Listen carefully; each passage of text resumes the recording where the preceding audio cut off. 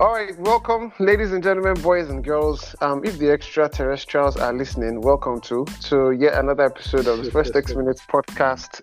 My name is Rotimi Doamola. You find me on Twitter, PAPI underscore the great. That's Papi underscore the great. I love talking football. I love talking football with football fans, and of course, I love talking football and sharing my view to you, podcast listener, as well. Today, I won't be talking about just my view. It will be his view and the guest's view. You know what that thing they do on Twitter? His view, her view, all of us view, and all of that. So I'm going to be having a lot of viewpoints on the podcast today because I'm not alone. As you must have heard from the giggle, I have one of my friends, and I just had to settle all my 2020 debt.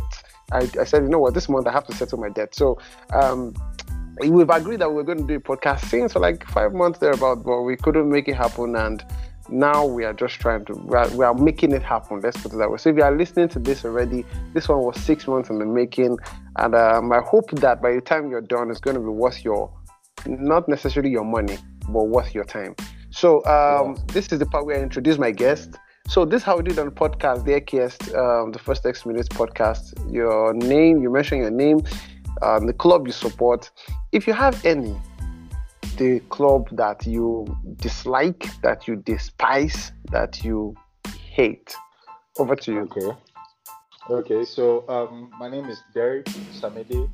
I'm a Real Madrid fan, and of course, I'm a Real Madrid fan. If you know the club I despise, it's FC Barcelona. There cannot be another club. If I'm a Real Madrid fan, I cannot like FC Barcelona. You know, but there's another one I do not like. But I think over time I've started to look past them. That is Manchester United. So FC Barcelona, Manchester United, two no-go areas for me. But if FC Barcelona was playing Manchester United, I would support Manchester United. So the hate for FC Barcelona is more. Okay. Yeah. So it reminds me of that Champions League final between Barcelona, I think Pep Guardiola and Alex Ferguson, at the Wembley Stadium, if I remember correctly. Which of the sides were you support? You were supporting Manchester United. Oh, I was supporting Manchester United. I was hurt. I was so hurt at that time. That was that the 3-1? Was that the 3-1? 3. Yeah, David Villa, Messi. I can't remember who scored. Yeah. I think it was. No, Rooney scored. Pedro. Yeah, Rooney scored. Yeah, I think Pedro. Yeah, and then Alex Ferguson's hands were shaking and all of that. Yeah, I remember that final. Yeah. Wait, but it's good to have you on board. Now, I need you help with one thing. You need to teach me the pronunciation of your surname because I need to mention your handle. Your handle is your surname. I remember. Yes, it's not exactly my surname. But my surname is a lot longer, but I just use longer. So this is a middle name, right? This is my middle name, yes. Okay. Yes. So I can pronounce your middle name without murdering it. So please teach me how to pronounce it. Osamede. Yes, Osamede. Yes. Osamede. Oh, good. Yeah. So you can find my friend Osamede on Twitter. Sorry, let me use Derek. You can find Derek on Twitter at Osamede _. Did I get that? Yes? Yes, Osamede. OSAMEDE _. If you want takes on Los Blancos, if you want takes on some Barcelona hatred, you'll find him on Twitter. So I need to do retro now and ask, how did you survive as a Barcelona fan during that Pep Guardiola era? Barcelona was literally untouchable. I remember being in secondary school, and it was the 5-0 match. I think that was Mourinho's first Clasico. So I remember my friend. Yes. Yeah, I remember my friend. So we're so buzzed. The Real Madrid had been going through a very, very, let's say, bad spell. We had not really been playing well, especially in Europe. So when Mourinho came in, there was that, energy in the club. Just won the treble for Inter, coming to Madrid. There was so much excitement. So all through, we're saying there's no way we're going to lose this game. So confident, and I did not watch that game. So I come out after 9 prep because I was in a boarding school. I come out after 9 prep, And then we had these youth corpers that were around, or youth corps members that were serving in our school. So we went to meet one of them. I'm like, Uncle, what was the score of the match? It's like 5-0. Initially he didn't say like who won. So when he said 5-0, I was like, Mourinho has delivered. I said, no, Barcelona won 5-0. God, like it was actually so bad. Like I can't remember how I felt, but it was very terrible. It was very terrible. I think it was also around that time. I remember Liverpool beating disgracing Real Madrid in the Champions League around that same time, just before Mourinho came, when Robert was in the team. I think it was a 4-0 defeat in the Champions League to Liverpool. So wow, we have been through a lot. That is why I told myself that I deserved the Decima, La Undecima, the 3 in a row. The 4 in 5 years was total consolation for the bad years for something meaningful to happen. Guardiola was really a thorn in our side. The Champions League, the league, Copa del Rey, that man dominated. He was clearing everything. Yeah. I think the 1-0 win. I think that Ronaldo, the Copa del Rey. Yeah, Copa del Rey. Yeah, the final was. I think it was the only good spot that we had against Barcelona in those years, because and the league. But yeah. I think 2012, 2013, or 2012. I'm not sure now. All in all, it was not the best of years for us, especially in Europe. It was not. And my fear is that it seems like we are gradually slipping back into that place, and that is one of my biggest fears. Yeah, we've gone through, we've attained the success in Europe, like after the 9th Champions League, and it feels like we're going back into that dark place that is scary for most Real Madrid fans. It's actually good to go down memory lane, and I think before we talk about the present, a lot of memory just flashed through my mind, and I will have a lot of questions. I remember I was happy for Real Madrid when they won that league, because I watched the trophy presentation and I watched how Jose Mourinho was hoisted in the air and all of that. But there is one mystery I'd like to discuss with you about as a Real Madrid fan. How do you explain Mourinho not winning a Champions League trophy with that Real Madrid side? I say keyword, that's Real Madrid side, because we both know when Real Madrid was in that third season, they were Mourinho's third season, they were deadly. With 3 touches, they could go from Iker Casillas to the goalpost and they could score. I mean, it was just Sergio Ramos, Ronaldo, Mesut Ozil, goal. So how did they not win the Champions League with that side? It's a very, very good question. Personally, I feel before Mourinho came, before the signing of before the signing of Ronaldo, Kaká, and the rest, before they came to the club, Real Madrid always had the stumbling block. We were not prolific in the Champions League. We had the stumbling block of being typical Leon. There was this last 16 exit. It was so painful that it was always this last 16 exit, So when Mourinho came in, of course, you don't say Mourinho, the serial winner. I think he brought, and especially after his exploits at Inter Milan, he brought in that.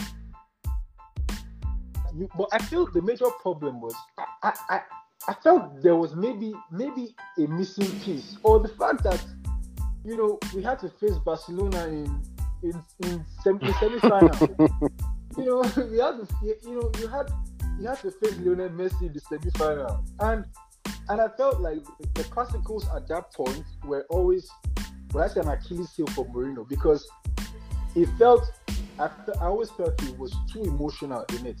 He kind of like lost his cool when it came to the classicals. It was a little bit too feisty on Real Madrid's part. And while Barcelona was, the team that actually came to play football, I think Real Madrid came in with too much anger. So that was always like I think like a minor problem. In Mourinho's season, I think he got to the semi-finals twice or three times, if I'm not mistaken. The other one was to Bayern Munich, which Real Madrid lost on penalties.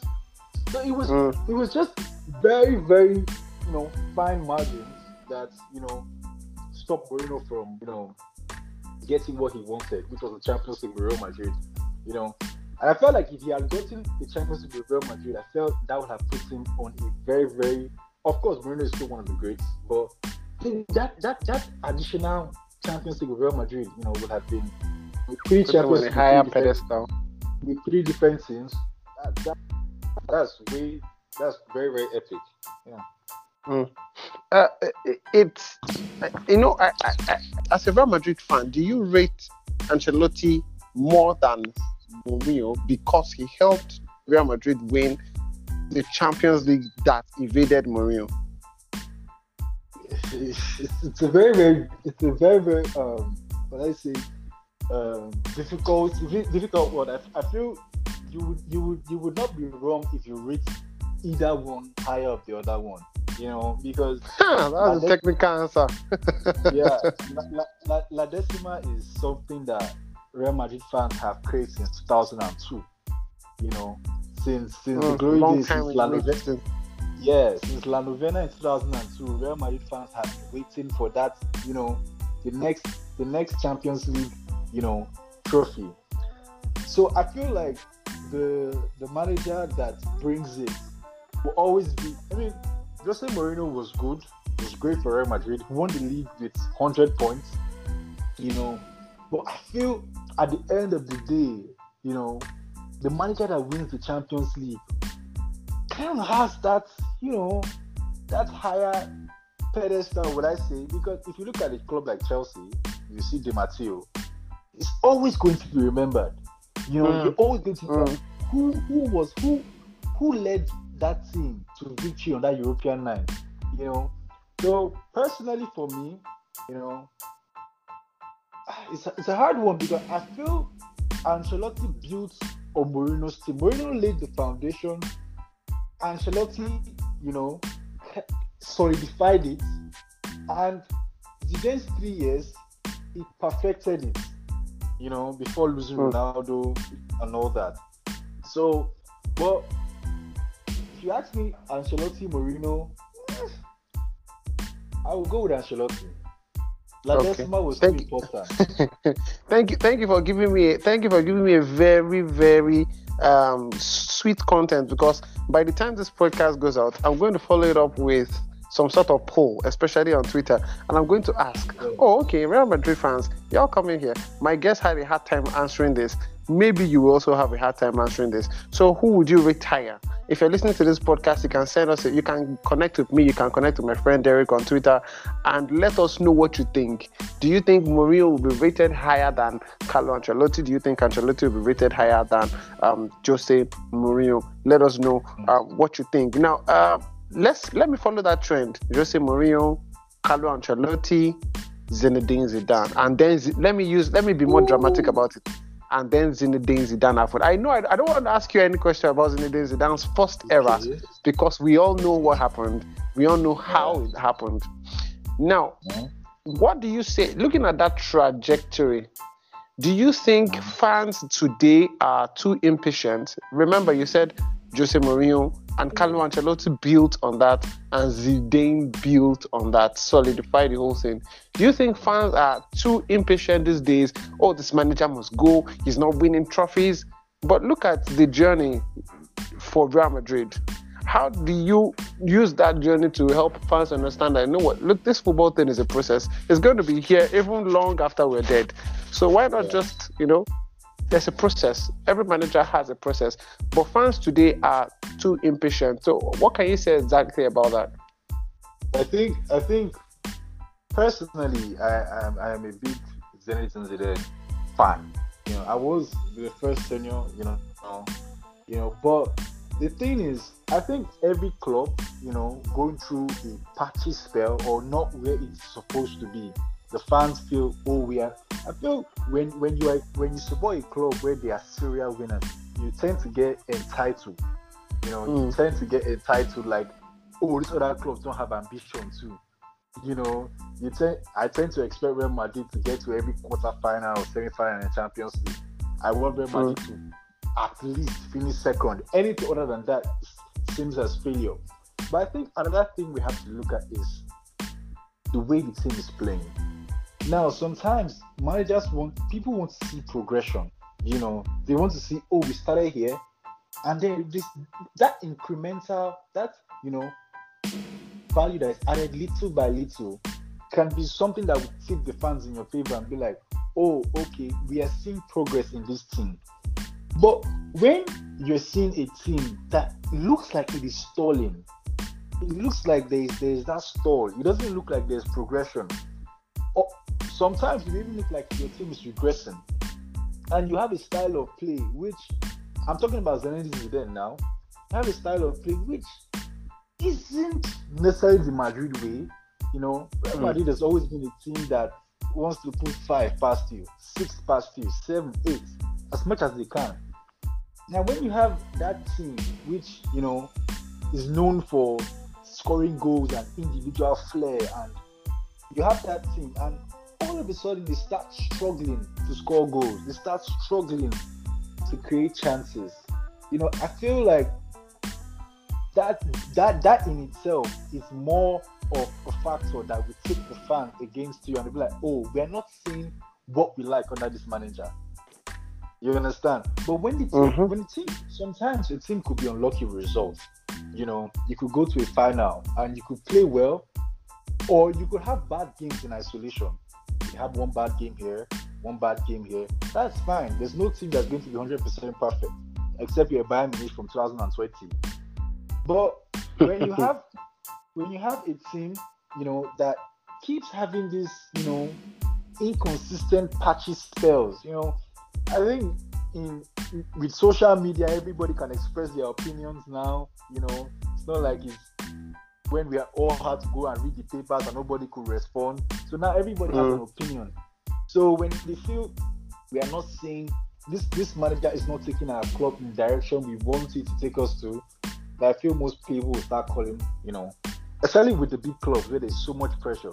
Because I would tell you, Zinedine Zidane, if Real Madrid were playing the way they were playing in front this season, because they've been, especially in the Champions League, the way they played in the Champions League, if that was in front of a packed Bernabeu, oh God, the whistles will have been deafening.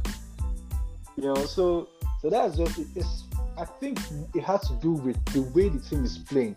The results matter, but I think most fans want to see the team play proper. They want to see. It's just like the way Mourinho plays. Mourinho could play ugly. It works when the team is winning. The team goes on to win 6 straight games, 7 straight games. Even if the team played badly, the fact that we are winning is a bit of consolation. But when the team stops winning, starts drawing, it's going to be like we are playing bad and we're not even winning. So it's like a no-no. You get? But if you are playing good and you're getting unlucky with the results, it may be overlooked. I'm not saying it will, but it may be. You'll be, oh, okay, we're still playing well. Our young stars are playing well. We are building. And before, let me not digress. Let me say one thing. That as a Real Madrid fan, that I have been against the den with was when Cristiano Ronaldo left. I was one of the people who was okay with it. Why I was okay with it was the fact that he was going to leave at some point. I did not want a situation that Barcelona are having right now with Messi. I wanted a situation where Ronaldo left and he didn't leave when he was unhappy or when he was starting to look sore and declining. Messi fans are going to be angry I said that. But he left at a high, and it allows the team to say, "Oh, we have left at a high. Let us rebuild." We had the young players. We had Dani Ceballos, Marcos Llorente, Reguilon, all of them, Hakimi, and all of them. What we expected, and I know a lot of Real Madrid fans share this sentiment with me. What we expected was a transition I don't know about others, but I would have been fine with not, winning trophies and everything if I saw there was a base that was being set. But it's 2021. We've loaned out Luka Jovic back to Frankfurt. We have Odegaard, who we recall from loan, who is asking to be loaned out. So our young players, we sold Hakimi, Reguilon out to Tottenham. We sold Llorente last year. And you look at the trajectory, all these players are playing well in their new club. You sent Brahim Diaz on loan, Kubo out on loan. And yes, we have a lot of young players, and not all of them will play. But we expected to see a core, this young core in our team. For continuity's sake. Yes, for continuity, because that was the project. When we had the Galactico era, which was go out, buy the most expensive players, put them in the team, play football, which did not really work out for Real Madrid. The Beckhams, the Ronaldos, and all of them, they didn't win the Champions League for Real Madrid. So you have Florentino decided, okay, what we're going to do is we're going to build for the future. But it doesn't look like Real Madrid is building for the future. It doesn't look, because the young players are not getting their chances. So I feel most people will be irate with that fact. The young players are not playing. They're not getting minutes. You have Benzema, who is playing almost all the games. He's playing 89 minutes, and Luka Jovic is coming on for 1 minute. That does not sit well with the fans. So I think, if a manager that, especially like Zinedine Zidane, who is seen to be a long-term fix, I feel like he's solving too many short-term problems, and he's not looking at the long-term. That's just my opinion, though. I think I've digressed a bit.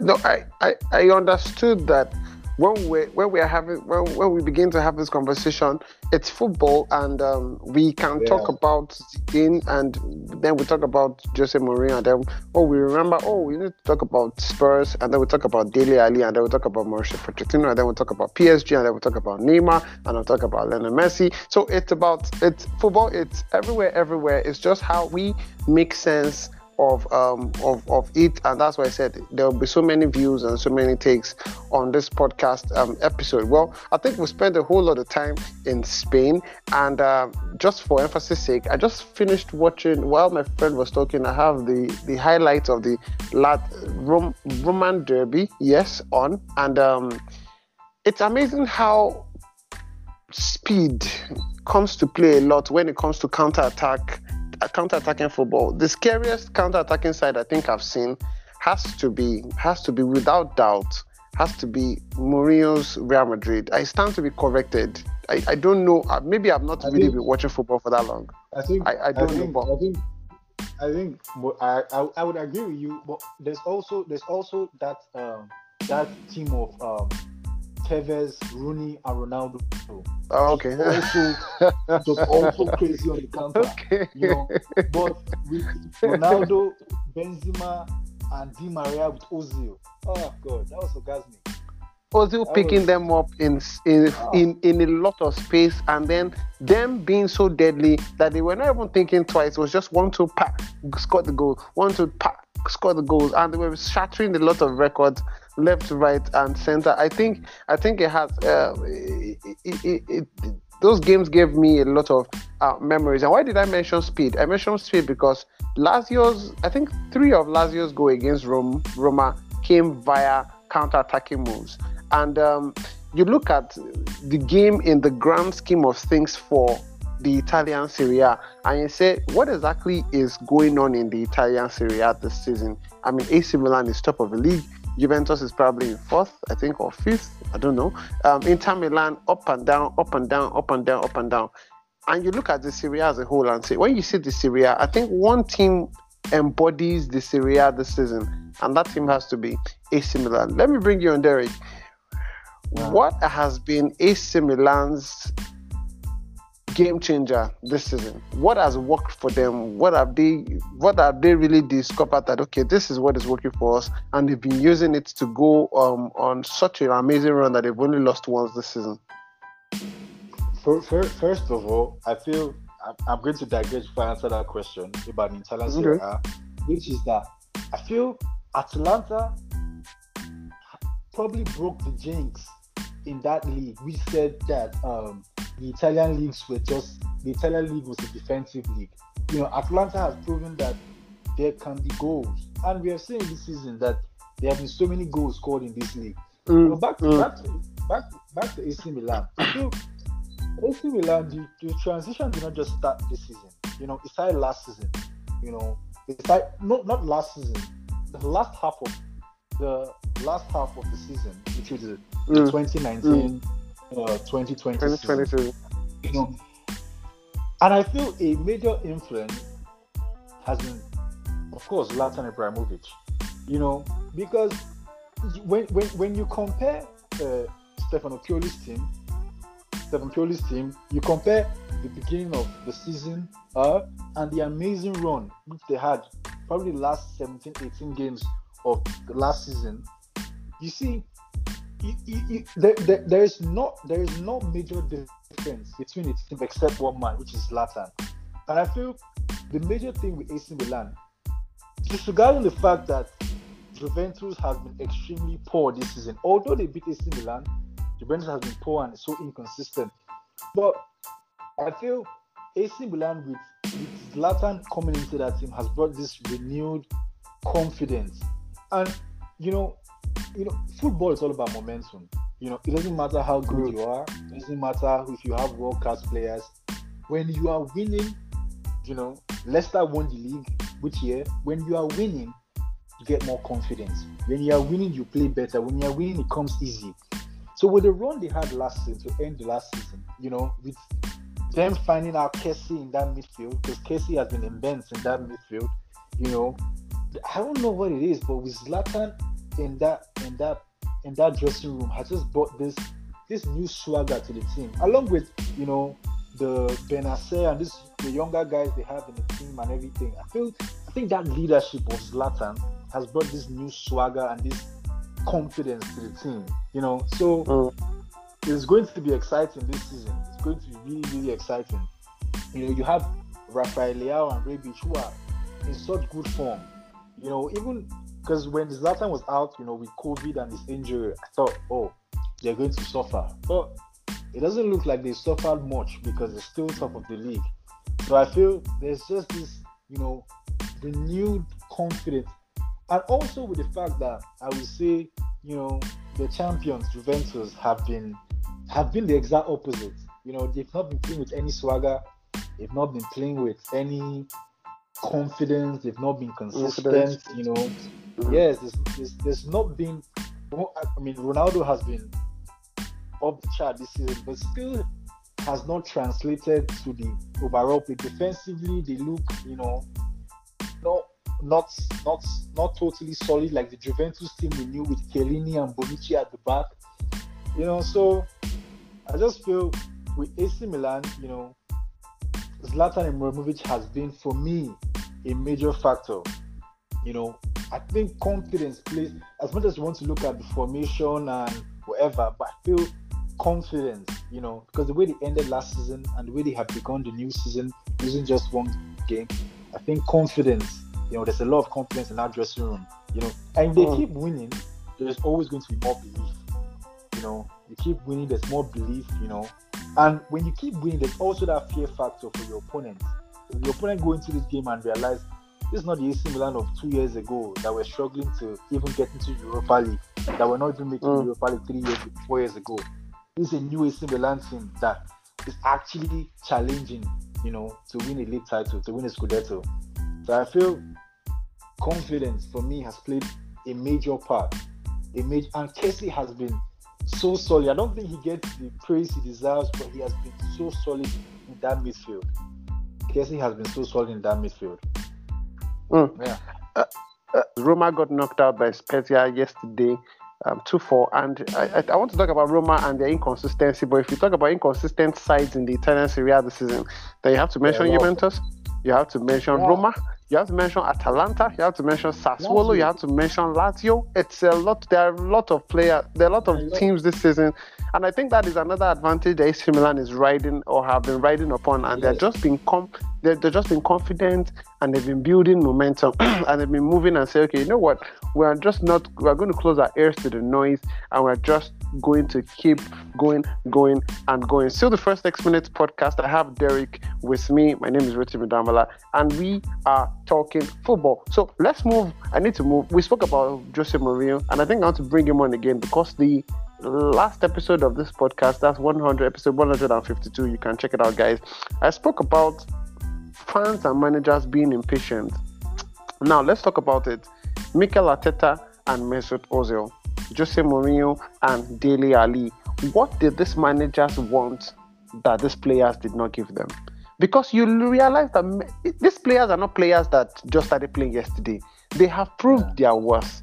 They have proved their mettle. So why is it that they all of a sudden become the villain and the unwanted ones, from the special ones, the untouchable ones? Because I remember Mesut Ozil at some point was a sure starter in Arsenal. Dele Alli at some point was a sure starter for Spurs. So how did they go from the untouchable ones to the unwanted ones?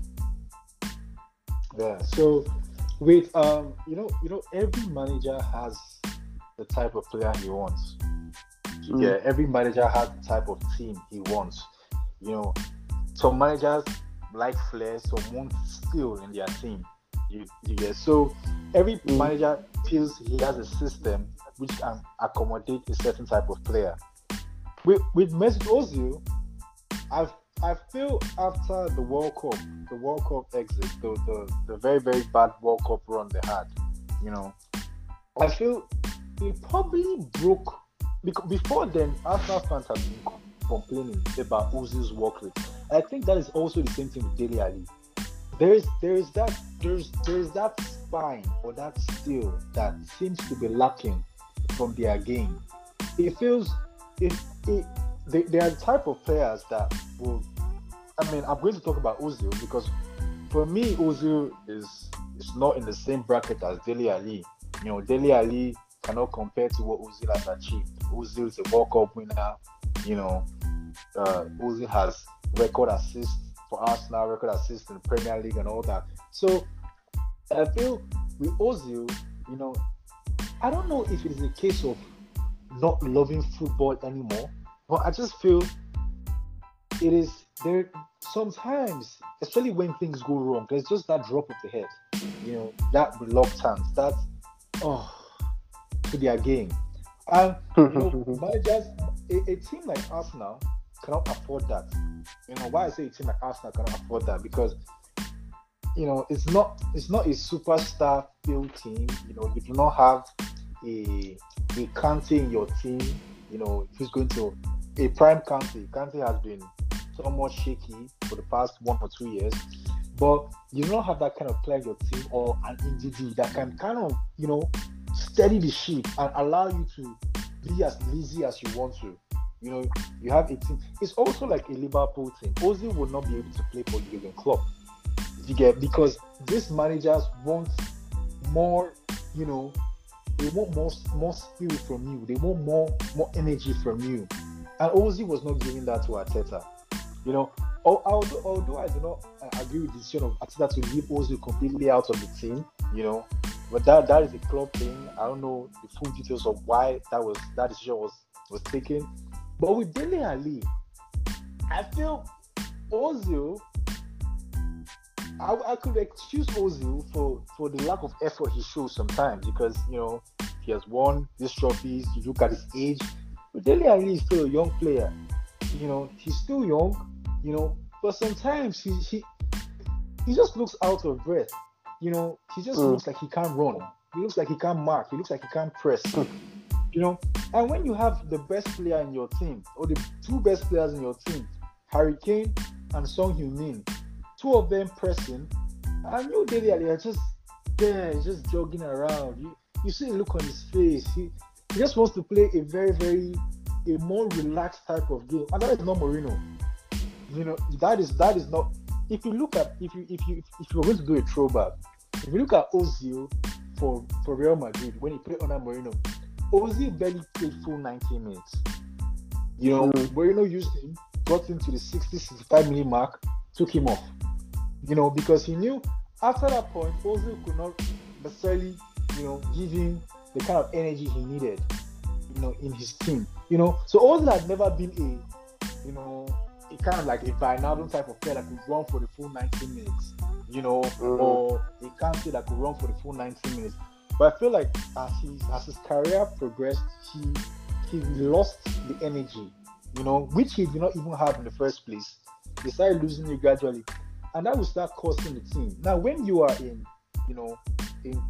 Ozil is terrific when you are holding the ball, when you have 70-80% possession of the ball, 65% of the ball. Ozil is perfect, But when you're going to be pressed, when you're going to need to do that dirty work, football has evolved. You're going to do that dirty work, and you're going to need to like press and make that tackle in. I think this is where these two players are lacking. That grit to their game. They don't really have it. So for me, that is just my opinion on the matter. But Ozil, great player, has had a great career. Dele Alli, I wouldn't necessarily say he's a great player. He's been good. Starting to look average lately. But maybe he can, make a move out of Spurs, because with Mourinho being in Spurs, I do not see him getting enough minutes as he should. And when he comes on the pitch, there is that lack of ambition for me. He's too laid back. He's too relaxed. When you don't get minutes, you have Lo Celso who is not currently in the team right now. Because of how good Ndombele has been. But you see, when Lo Celso gets into the team, you see how he puts himself about. Now that encourages the manager to say, this player wants to play for me. And when they put you into a game and you're going to stroll and walk about and you're not going to press, even when you are fresh, I don't think any modern manager that wants to win can accommodate that. And before I stop this, I feel that is a problem that Chelsea might have with the new boy, Kai Havertz. He looks like an Ozil type of player. He looks relaxed. The Premier League is a very physical league, and we say it sounds very, very cliche that we keep saying Premier League is a very, very physical league, but it is. It's a very physical league. You need to be able to put yourself about. Things are not going to come to you easy. So when you Kai Havertz has to work on that too, because if you don't have that, bite to your game, it's going to be hard for you to survive in the league. If we're comparing leagues, then I think we are right in line, because you must have read my mind. I was thinking, okay, one final question before I let my friend go and enjoy the rest of his day. What is your take on a Farmers League or the Farmers League? What's that? Okay, so personally, I particularly do not like the term Farmers League, but I also, cannot, help but think of, how true it may sound, because you have a league where, you have just one team, I mean, Bayern are looking off this season. They've been conceding, so you have just one team, I mean, Bayern are looking off this season. They've been conceding so many goals. Bayern have just 5 clean sheets in 26 games this season. 5 clean sheets in 26 games. So that's how poor they've been at the back. But I don't think there's anybody sweating that Bayern is going to win the league. I don't think there's anybody sweating that Bayern is going to win the league. So when you have a team like the league, like the German league, which you have, especially with Bayern Munich having been able to sign, Lewandowski from Dortmund and signing, they basically have this power to sign the best player, the best crop of players in the league. Yeah, in the league. You understand? They don't need to export. They can go to the league and look at, oh, Dortmund, I want your best player. And, you know, he plays for the champions, Bayern Munich. So they've won the league how many times in a row? Same as the Italian league. You know, but I feel the Italian league over the years has been more competitive. Although Juve has managed to scrape through, you know, the last season, you know, the one with Maurizio Sarri pushing Allegri to the wire when he was coach of Napoli. You know, I don't think we've particularly seen that since Jurgen Klopp left, you know, at left Bayern Munich. It has been like, you know, complete a free ride, you know, for Bayern Munich. So, you know, I feel the German league is, you know, I don't want to call it the Farmers League. I don't want to call the French league a Farmers League. But, you know, the gap between first, second is too big. You know, it's too big. Especially in the French league, you have PSG, which is just Neymar, Mbappe, Icardi. It's just the gap between first, second. You know, the gap. And although the results may not be, you know, because I don't think PSG currently sits on top of the table, but when you look at how much, I think Lyon is top. But when you look how much, when you go into the financial market, how much Lyon can spend, Lyon cannot spend 100 million on the player. They can't afford to do that. Neither can Montpellier. I don't know if Monaco can do that anymore, but I know there was a time where they had that financial power to do that. But when you also look at the German league, there's also one player. I mean, Bayern Munich bought what do you call it? Lucas Hernandez for about 70 million plus. You know, I don't think anybody can buy a left back in that league for that amount. You see what I'm saying? The amount. Yeah, so I don't think anybody can buy a left back for that amount. You understand? So, but I think, especially when it comes to La Liga, I think the big two are starting to look not like the big two anymore. I mean, Atletico Madrid is spending money. They've although, you know, if Real Madrid wants to come out to spend money, you know, there's not really anybody that would be able to match the financial power of Real Madrid. You know, with Barcelona being in so much debt and crisis right now. But there's some parity, you know. There is like when I say level playing field, you know, for in the Spanish league, you know, in terms of the big three clubs, Real Madrid can go out and buy an expensive player, so can Barcelona, so can Atletico Madrid. You know, when you come to the Premier League, which is almost free for all, you have, although Chelsea spend the most money, but you still have Man City who can go and buy. You have Man U who can go out and buy. You have Liverpool too who can go out and buy. You know, so I just feel when you have a particular league where one club has so much financial power, sometimes it might not generally, you know, translate into the results. You know, because maybe there's a loss of form, there are injuries, and whatever. But still, when that financial power is there, I think that's where the Farmers League comes into play in my own point of view, because, you know, other things cannot really compete. You know, the other thing cannot really get as good players as they want to get to compete. And even if they do, this team can just come from nowhere and say, okay, thank you, I want this player. And of course, it is so lucrative to go to that team that the player is not even thinking twice; he's leaving immediately. Yeah, so that's, in my opinion, that is the Farmers League. You know, because if you talk about domination, I feel there are always teams that are going to dominate. You know, Man U had their domination period; they dominated during the Ferguson era. Juventus have dominated. Bayern Munich have dominated. Right now, it looked. The beauty of the Premier League is that it looked like Liverpool were going to dominate, but this season has just been, you know, a different ball game altogether.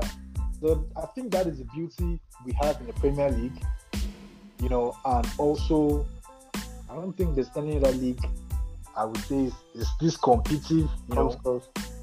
Yeah, it comes close to the Premier League. I think when it comes to how competitive the league is, I think the Premier League is at the top.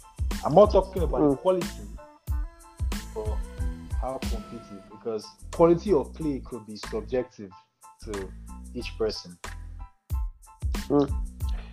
Quality of play, competitiveness, and spending power. I think those three things are key factors when you're trying to rank leagues. I didn't want to end this podcast without mentioning that, guys, if you're actually looking for some really, really great goalkeepers to watch out for, check out FC Meds, METZ. Check out, they have an Algerian goalkeeper, Okija. You should check him out. Really, really solid guy.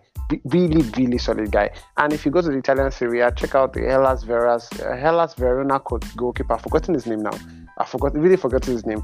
And the third one has to be Santos.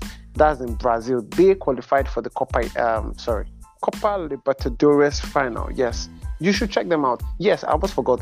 Racing in the Copa Libertadores also. Yes, they have a very good coach. I remember his name, Gabriel Arias. Yes, you should check out those 4 goalkeepers. If you're really big on football and you like to dive deep, I'll just give you something like some sort of assignment, something to nibble on for probably the next 2 weeks in terms of research, in terms of player comparisons, and in terms of course, discovering new gems that you would, on a normal day, not discover if you are not a listener of the First X Minutes podcast. This is where we wrap it up. We draw the curtain on this episode of the First X Minutes podcast. A big shout out to my guest, Derek. Thank you for shedding a lot of light on the past 15 years of Real Madrid, thereabout, from the days of hunting for the La Decima to finally getting the La Decima and then getting more than the La Decima. Thank you so much. If people want to find you, I know you have a blog.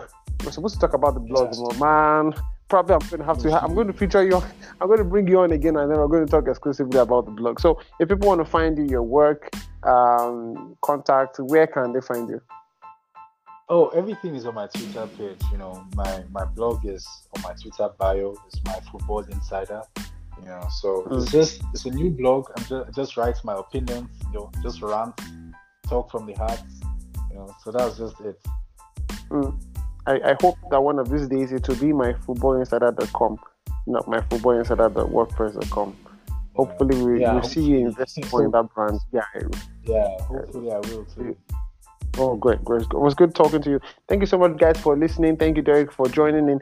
If you have listened thus far, please ensure that you leave a rating wherever you get a podcast episode from. More importantly, you tell a friend that this is not necessarily the best football podcast you ever have around, but this one is one football podcast that you should listen to regularly. Until I come here in the next episode of the podcast. Cheers. Stay safe, guys. Stay safe. It's keyword. Stay safe for yourself and for your family and whatever you'll be doing in the days ahead. As long as life is, also remember that life is also short. So make the best use of your time. I'll catch you in the next episode of the podcast. Cheers. Bye for now.